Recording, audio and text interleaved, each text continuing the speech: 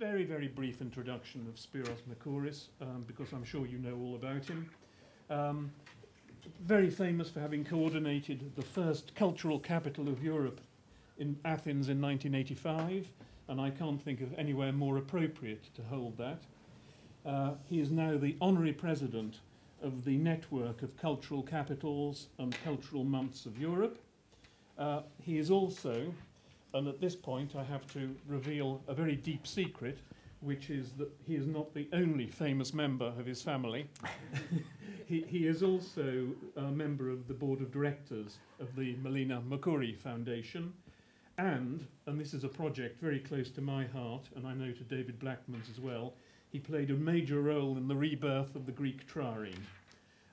Spiros is speaking on the general theme, the power of culture and the continuing influence of Melina Mercouri. I think he'll probably elaborate the title slightly in beginning to speak. The idea for this evening is that we start off with Spiros speaking. We will then have a short film. I hope that we can end that stage of proceedings at about 6:15, which will allow at least half an hour for questions and answers. And then I believe that we can prepare for a libation upstairs at 6:45. So, without further ado, Spiros, over to you. Thank you, Sir David, for your kind words. And today's event has been mainly organized and funded by the Greek Society. I wish to thank Dr. Othon Anastasakis, the Director of Southeast European Studies, and the administration, Ms. Julie Adams. I also wish to thank Sir David Madden, the former British ambassador to Greece, who has kindly agreed to chair the talk.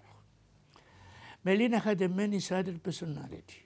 She was an actress, resistance fighter, and politician. Melina loved Greece. During her entire life, she wished Greece to be honored and respected.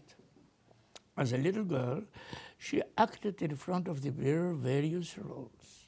Her family was against her becoming an actress, especially her grandfather Spiros Merkouris, who was the mayor of Athens for 24 years and whom Melina adored. She secretly sat for the entrance exams to the drama school of the National Theatre. She succeeded and passed with flying colors.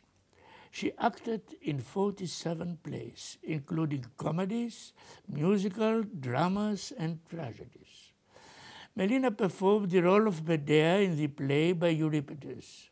She showed Medea not like some vindictive and jealous woman, but like a proud woman scorned.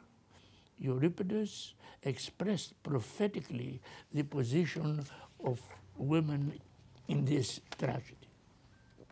Back to the sources flow the sacred rivers. The world and morality are turned upside down. The hearts of men are treacherous. The voice of time will change, and our glory will ring down the ages. Womankind will be honored. No longer will ill-sounding repute be attached to our sex. The film director, Michael Kakoyannis, asked her to take the leading role in his film Stella. This film was a turning point in Melina's life and a milestone of the Greek cinema. Melina acted in 19 films with international success. Most memorable are Stella, He Who Must Die, Phaedra, Tokapi, and Never on Sunday. At the Cannes Film Festival in the 1960s, Melina was awarded the first prize for the film Never on Sunday. In 1967, Melina was performing on Broadway the musical Ilia Dali. She learned that a military coup had just taken place in Greece and that the colonels had established a dictatorship. In the evening, whilst acting, she stopped the performance and addressed the audience thus: "To die something terrible has happened in my country, Greece, where democracy was born. A dictatorship has been established. Your government has some responsibility for this. You are a democratic people, and I am sure that you will help the return of democracy to Greece.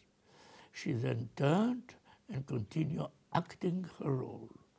All the audience stood up and applauded. After a few days, a British journalist from the Evening Standard telephoned her at the crack of dawn and said, "Mr. Patakos, the junta's Minister of the Interior has taken away your Greek nationality." Melina replied, "I was born Greek and I will die Greek. Patakos was born a fascist and he will die a fascist." The next day, all the international press had this incident as front page news. At once, Melina began her political campaign against the junta. The decision was that as soon as she had finished her theatrical obligation, she would return to Europe. Melina visited 14 countries during her campaign against the colonials. In Vienna, she was greeted by the Vice President of the Council of Europe, Bruno Bittermann. In West Berlin, by Mayor Schulz. In Sweden, by Prime Minister Erlander and by the Minister of Education, Olof Palme. In London, she addressed a huge crowd at Trafalgar Square. In Paris, she spoke at the municipality of the city. In all the countries, she was welcomed by politicians, famous artists, journalists, Greeks living abroad, and by people everywhere. In Genoa, a bomb was planted in the hall where she was due to speak. Luckily, it was spotted just in time. She was taken to the courtyard before it exploded. People began to leave. Melina went to the microphone and called, "Where are you going? I haven't told you what I want to say." And calmly, she began to speak. Everyone cheered. When the junta fell, Melina immediately returned to Greece. The welcome she got from the people was tremendous. She was a candidate for parliament for Piraeus. She was elected triumphantly and became Minister of Culture in 1981. Her first act as minister was to visit the British Museum, which houses the Parthenon marbles. There, she took the decision to begin an international campaign for the return of the Parthenon marbles to Greece. The Parthenon marbles are a potent symbol of democracy and part of the Greek heritage and pride. Melina made the Greek demand internationally known. UNESCO voted and with a sweeping majority adopted the resolution to return the Parthenon marbles to Greece. All opinion polls in Europe, and especially in Britain, support the return. After Melina's death, the Melina Mercouri Foundation and I continued her works and visions.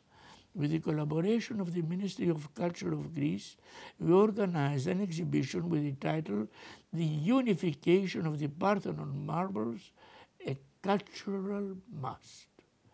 The exhibition has been shown at the Athens Concert Hall, at UNESCO in Paris, at the Council of Europe in Strasbourg, and at the historic municipality of Frankfurt.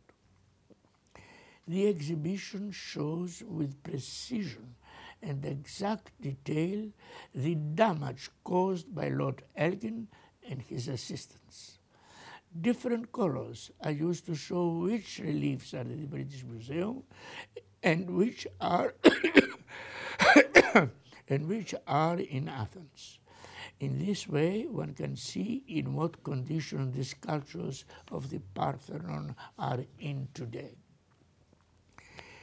It must be emphasized that Melina never intended to empty the museums of the world of Greek treasures and antiquities, such as the Aphrodite of Milos, the Nike of Samothrace, and others.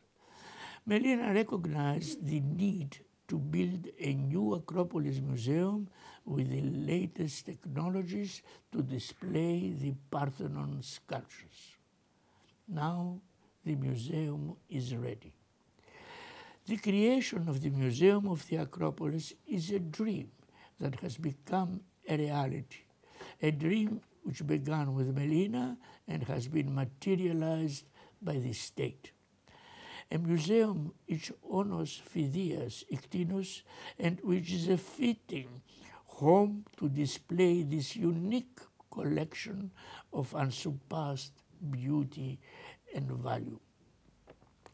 Melina's thoughts for the creating of the new Museum of Acropolis included the transformation of the area, and thus she began an important plan for the unification of the archaeological sites of Athens. A 4-kilometer walk will join the Academy of Plato with Panathinaik Stadium. With the creation of the unification of the archaeological sites, an important archaeological part of the Athenian landscape is now in the process of changing. Melina believed in cultural decentralization, and so she organized in 16 towns of Greece local municipal theaters which have become the center of the towns and are the focal point of art and culture. Melina asked herself why, when she was a child, she was such a bad pupil. In the end, she realized that lessons in class simply were not interesting to her. The reason being that the teacher did not have a way to communicate with the pupil and to make the class and lessons interesting. She decided to create a program which she called Melina Education Culture, which was integrated experimentally in 182 schools. The aim was to change the way of teaching so that there would be a better contact and communication between teacher and pupil. The greatest achievement of Melina as a minister of culture was to put on the lips of the foreigners the word Greece, and on the lips of the Greeks the word culture. But what is culture and civilization? There are many definitions of culture, but let's say the most simple one. Speech, poetry, literature, theater, music, dance, fine arts, architecture, science, and care of the environment are expressions of culture. They create culture. However, the meaning of culture is much wider and deeper. Civilizations are formed by what man has said and done since thousands of years ago, and which, up to now, have been accepted and absorbed by societies and peoples, and have been added to in their traditions, habits, thoughts, creations, actions, and memories. Culture absorbs from the past, molds the present, and shapes the future. Culture exists in all our doings, in all our activities. It is knowledge, education, behavior, freedom of expression, constructive dialogue, responsibility, understanding, and respect for the diversity and the opinion of others. It is creation, quality, and a way of life.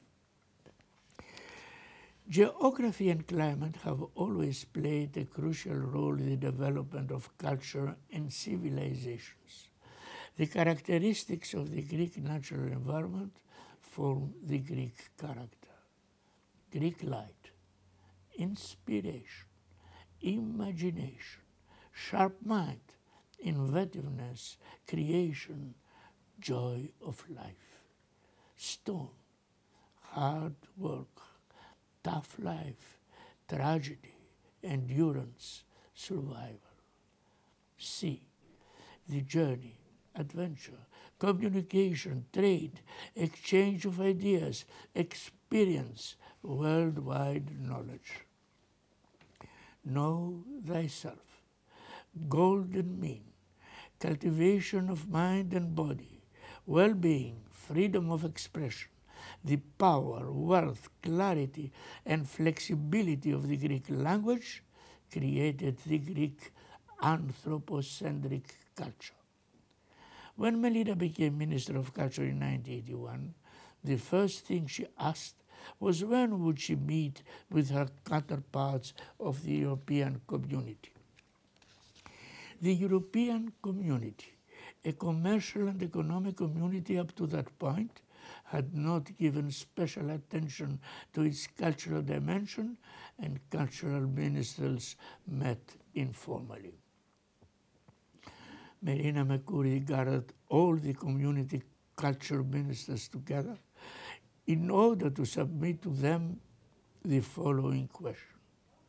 How is it possible for a community which is deprived of its cultural dimension to grow?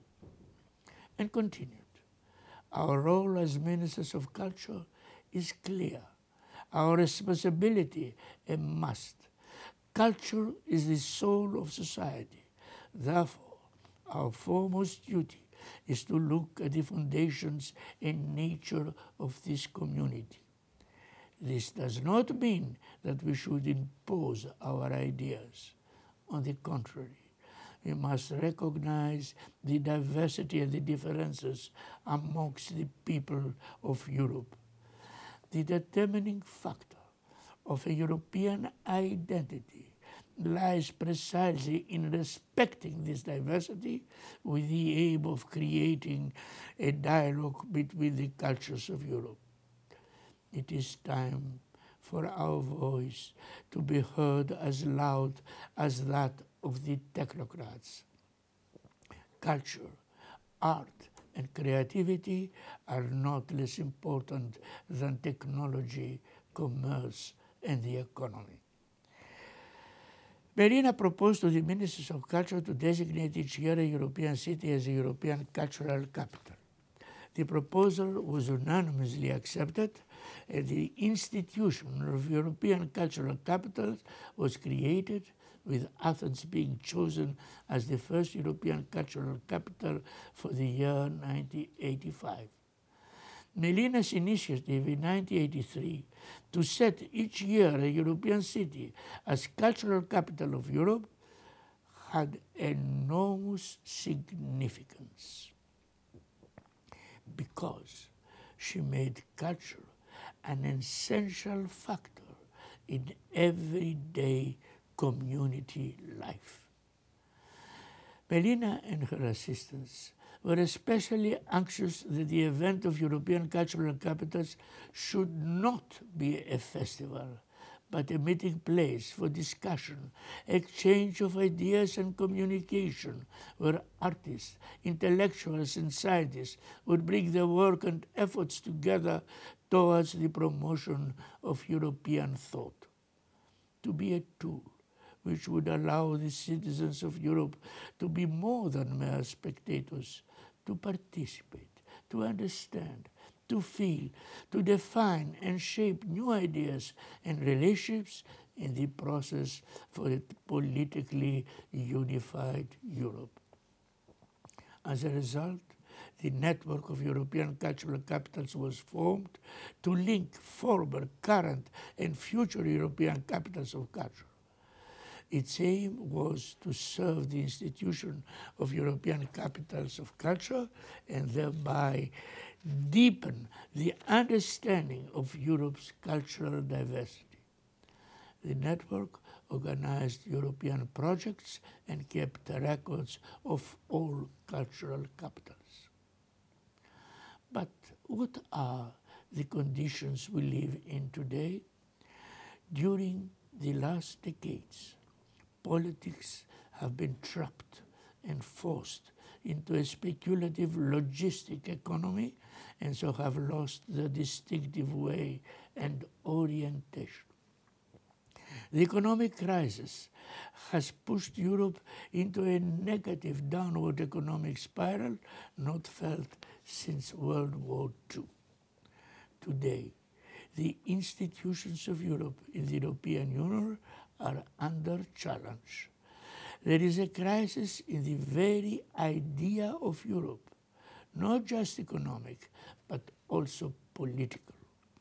The crisis can be explained by the way in which the idea of Europe has been betrayed and as the word Europe has for many people stopped meaning their shared home and cultural space. Europe, with the economic measures it has imposed, has come to be seen by many Europeans as a threat to themselves. The reason is that this economic ideology takes no account of what should be the focus of every economic ideology, which is human beings and the full range of social, cultural, and psychological needs. Europe is first and foremost a civilization that exists in a single cultural and geographic space and which has existed in that space for thousands of years. Greeks are the first who offer to Europe art, philosophy, education, and democracy. Throughout history, Europeans have been aware that they share similar cultural values which reflect the reality that they all belong to one civilization. This, of course, is not to deny that Europe is a civilization of many different nations and people, each with their language and history, their own specific characteristic, and their own achievement, of which each has a right to be proud. Any European construction has to take the account of this rich diversity, which is a source of strength and not of weakness. To deny, however, that Dante, Shakespeare, Goethe, and Voltaire were Europeans at the same time as they were Italian, English, German, and French is to deny the truth. To admit this truth is also to recognize that Europe's true foundation and true center is in the cultural achievement that produced the likes of Dante, Shakespeare, Goethe, and Voltaire, and not economic systems. Jean Monnet, the arch-Europeanist, who since 1946 headed the planning of France, envisioned a United States of Europe. Monnet said, Europe will not be built all at once as a complete structure, but will emerge slowly from concrete achievement, creating a solidarity between member states. And he declared that he would begin with culture as the foundation of European integration. Today, developed countries of the world form a global village. Never in the history of mankind has there ever existed such easy contact. Each country and each continent is in constant communication. But it is doubtful if such communication promotes a straightforward and constructive dialogue between peoples and civilizations. Hostility and excessive competitiveness breed conflict and aggravation. Religious fanatism, nationalism, and racism are spreading. The problems of the minorities are growing. Unemployment is on the rise. Wars and local rebellions are on the increase and without an end in sight. We live in a time that is dominated by cynicism, mistrust, insecurity, corruption, fear, terror, and in which the pursuit of money corrupts and changes the characters of people.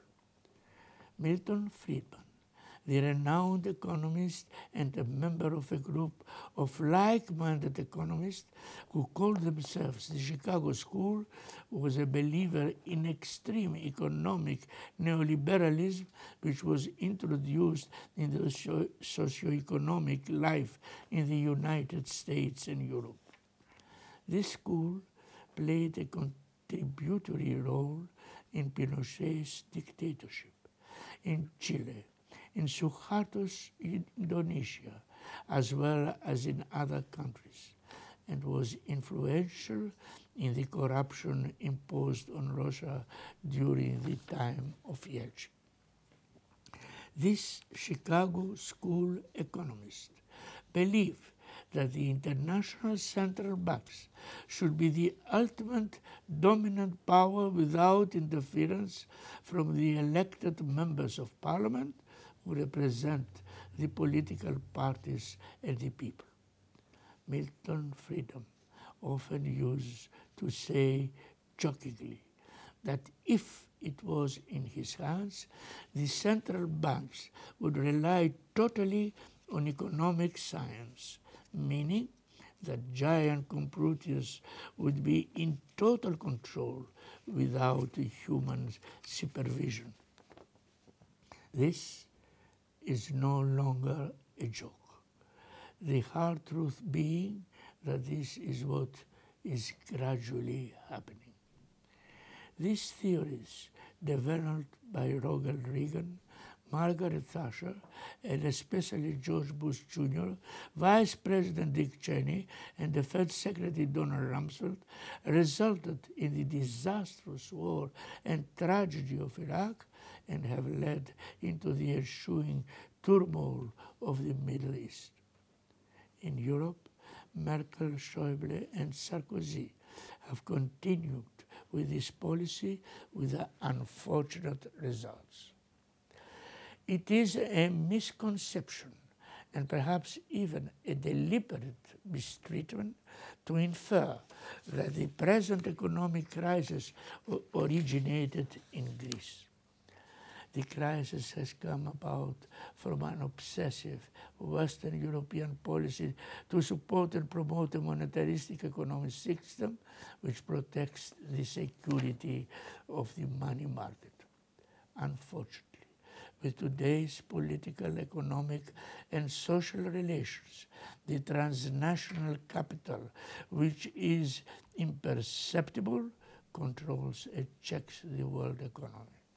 It has formed an invisible pyramid of money that arranges the economic policy. The rating agencies, Fitch, Moody's, and Standard & Poor's have become the arbiters of the economy of the Western world.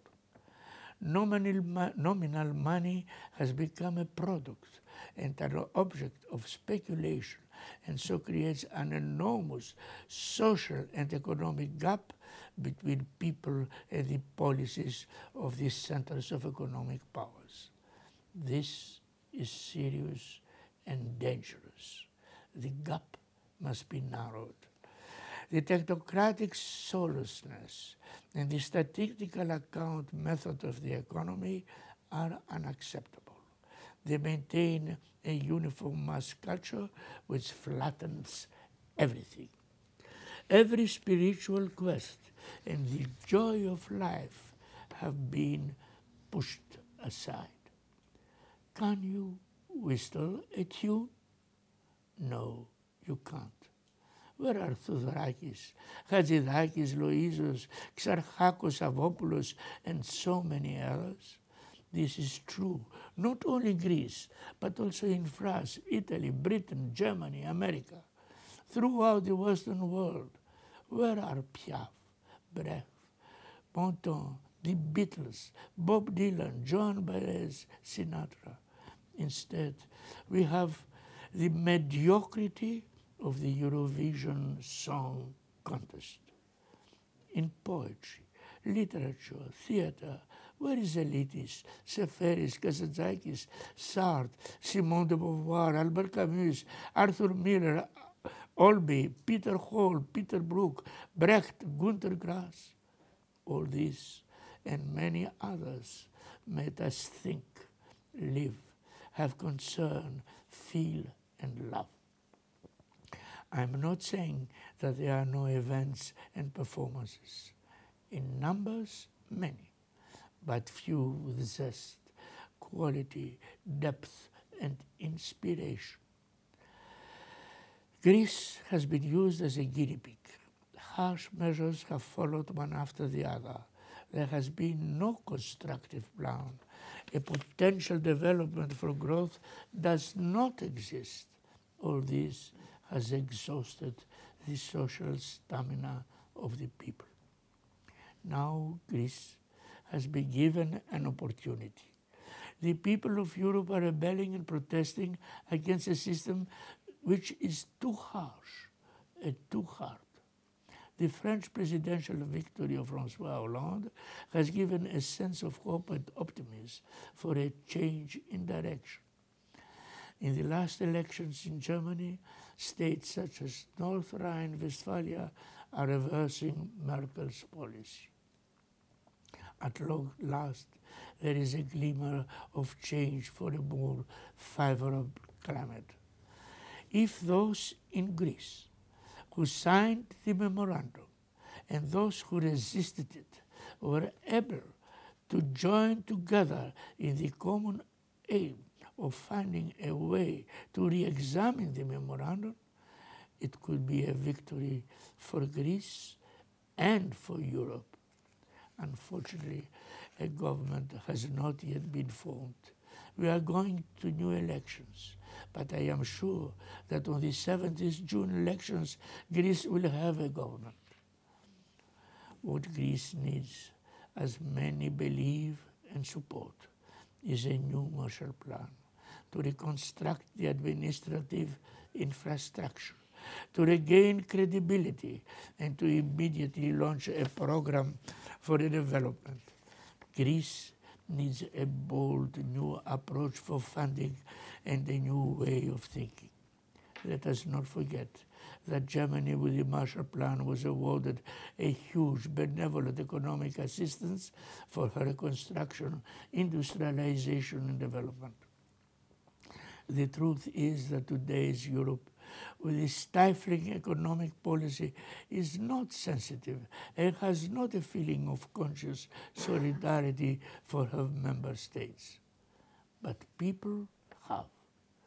It was wonderfully encouraging to see people in Europe, America, and Australia waving banners with the motto, "We are all Greeks," and thus declaring the solidarity and support for us. This slogan emphasizes the certainty that without Greece there can be no true Europe, for Greece is the cradle of European civilization. Also, it was a way of showing the fear that this European policy can force us all into the same boat in which Greece finds herself in at present. We must finally understand when there is an increase in material goods which is not followed with a parallel development of ideas and values, then the lifestyle created flattens every cultural creation and is doomed to wither and decline. If people are squeezed dry, no development can be achieved and hope for a better life will fade. Financial programs and decisions must always consider the human factor. This is a protest and a demand for more humanity and more culture.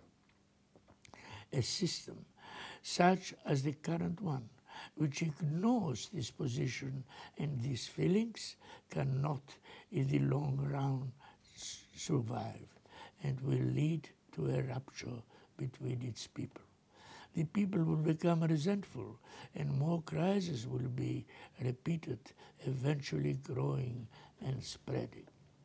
It is absolutely necessary to move into a new era where education and culture will have a central role in politics, society, and the economy. To overthrow this system and to succeed cannot come only from the demands of the trade unions and the guilds. It must aim at a more general political will for a progressive redistribution of wealth with social justice. People must be aware of the need for this change. But to do this, there must be understanding, enlightenment, and courage. To develop, we must adapt ourselves to reality, to use the means the contemporary conditions offer to us, and to function in a way that we can convince others in the importance and power of culture for the development of societies, and to convince them that culture is not an abstract idea that occupies only the intellectuals. We must appeal to people from all walks of life. We have to ask the thinker, the writer, the artist, and all citizens to give answers and a new meaning and purpose to the condition and demands of our time. The wealth of Greece is its culture.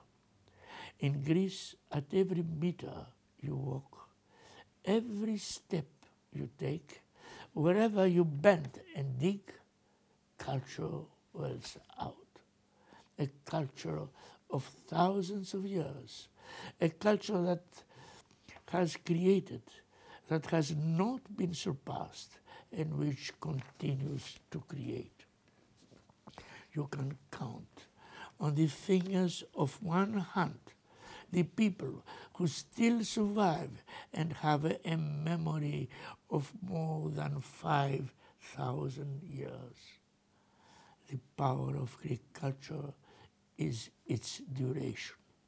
Greek culture is universal. It is anthropocentric because man, whatever happens, goes ahead.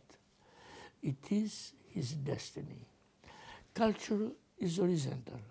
Culture is at the center of our social, economic, and political life. You must believe in the productivity of culture and to invest in it. For example, in September 2011, I spoke in Beijing at a forum with the title Friendship Between Peoples.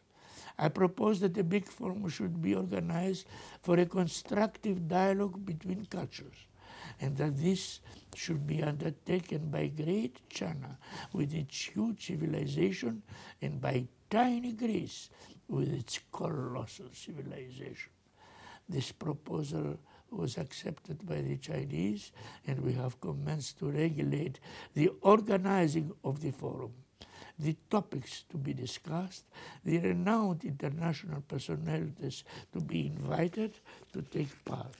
I feel sure that this will be a big international political and cultural event. When the level of culture, education, and intellectual life rises, governments and citizens will understand the problems more easily. They will evaluate the problems better and will face life with greater understanding and show greater tolerance for the thinking and acting of other people. Throughout the ages, mankind has consistently sought progress and renewal. In the long history of human civilization, there has been a whole series of renaissances, each one making its contribution to moral and intellectual regeneration and to the betterment of the quality of life. If man wants to develop and progress, he must not forget the eternal values that he himself has created. If he wants to dream and sing again, he must create new ideas and values. Man is the driving force, and when man exists, knowledge exists, and where there is knowledge, there is culture. And as Sophocles said in his Antigone, many wonders there are, and yet none is more wonderful than man. Thank you.